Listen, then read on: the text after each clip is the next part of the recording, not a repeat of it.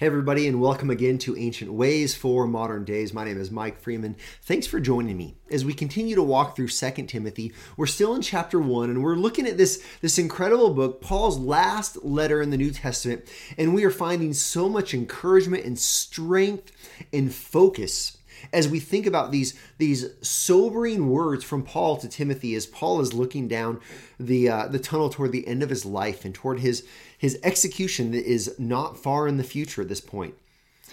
So yesterday we saw that Paul reminds Timothy that Timothy and you and I as Christians have not been given a spirit of fear. We are not to be those who are given to anxiousness and worry, controlled by the narrative of this world that says we should be afraid of sickness and afraid of war and afraid of this and that. Rather, we are those who have the spirit of power, love, and self-control. Now, based on being those who have a spirit of power, love, and self-control, let me show you verses 8 through 11, and let's look at what Paul continues to encourage Timothy with. Verse 8 says, "Therefore, because you have a spirit of power, love, and self-control, therefore do not be ashamed of the testimony of our Lord."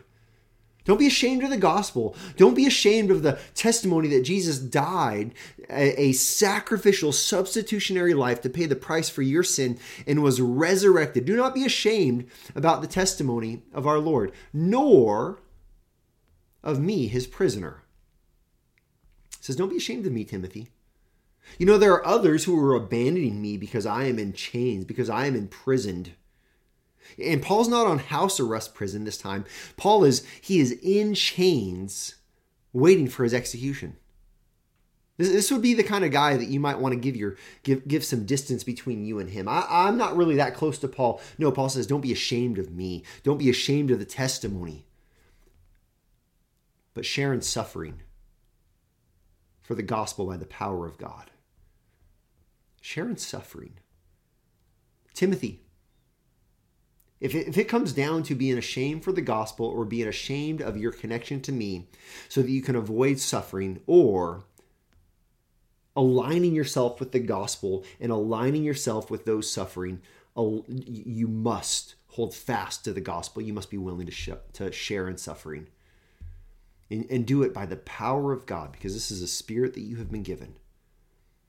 And then he describes this God, by the power of God, who saved us and called us to a holy calling, not because of the works of our works, but because of his own purpose and grace, which he gave us in Christ Jesus before the ages began. I love this. This is the gospel front and center. He says, you are to share in suffering by God's power because it's God who saved us.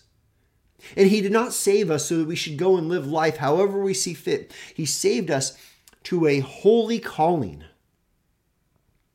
Not because of how good we are, not because of our works, not because of our moral superiority, but because of his own purpose and grace, which he gave us in Christ Jesus before the ages began. This was his plan from the start. This is the gospel.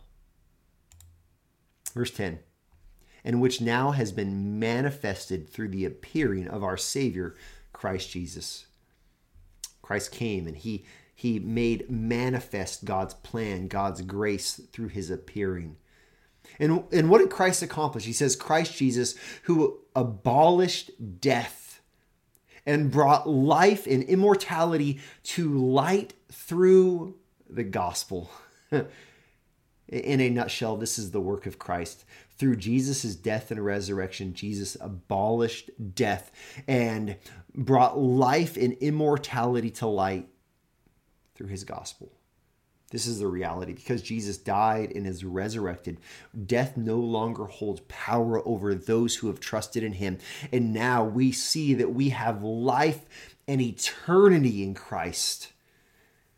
And then Paul says that for which I was appointed a preacher and apostle and teacher. That's what Paul says to Timothy. He says, Timothy, you might be tempted to be ashamed of the gospel. Do not be ashamed of the gospel. Timothy, you might be tempted to be ashamed of me. Do not be ashamed of me. Look, even if we suffer, even if we are imprisoned and put in chains, even if we are executed for our faith, look, we have the promise of eternal life. We have life in Christ. Fellow brother or sister in Christ, listen, you might be tempted to be ashamed of the teachings of the Scripture. You might be tempted to be nervous to say among your friend groups or coworkers or schoolmates that Christ is the only way to eternal life. You might be tempted to be ashamed. Paul would say to you today, do not be ashamed. Stand firm on the gospel. Christ is the only way to be saved, and so be strengthened by Christ. Stand firm with the Spirit that has been given to you of power and love and self-control. Know that you have eternity waiting for you, and so be willing to pay whatever price that you might have to stand firm in Christ. Just like Paul was appointed a preacher, an apostle, and teacher, you have been appointed. You have been appointed as a follower of Christ, a disciple of Jesus. Whatever capacity has been given to you, you have been appointed to fulfill that call upon your life, living for Christ because of his gospel. And this great truth is the ancient way for our modern day.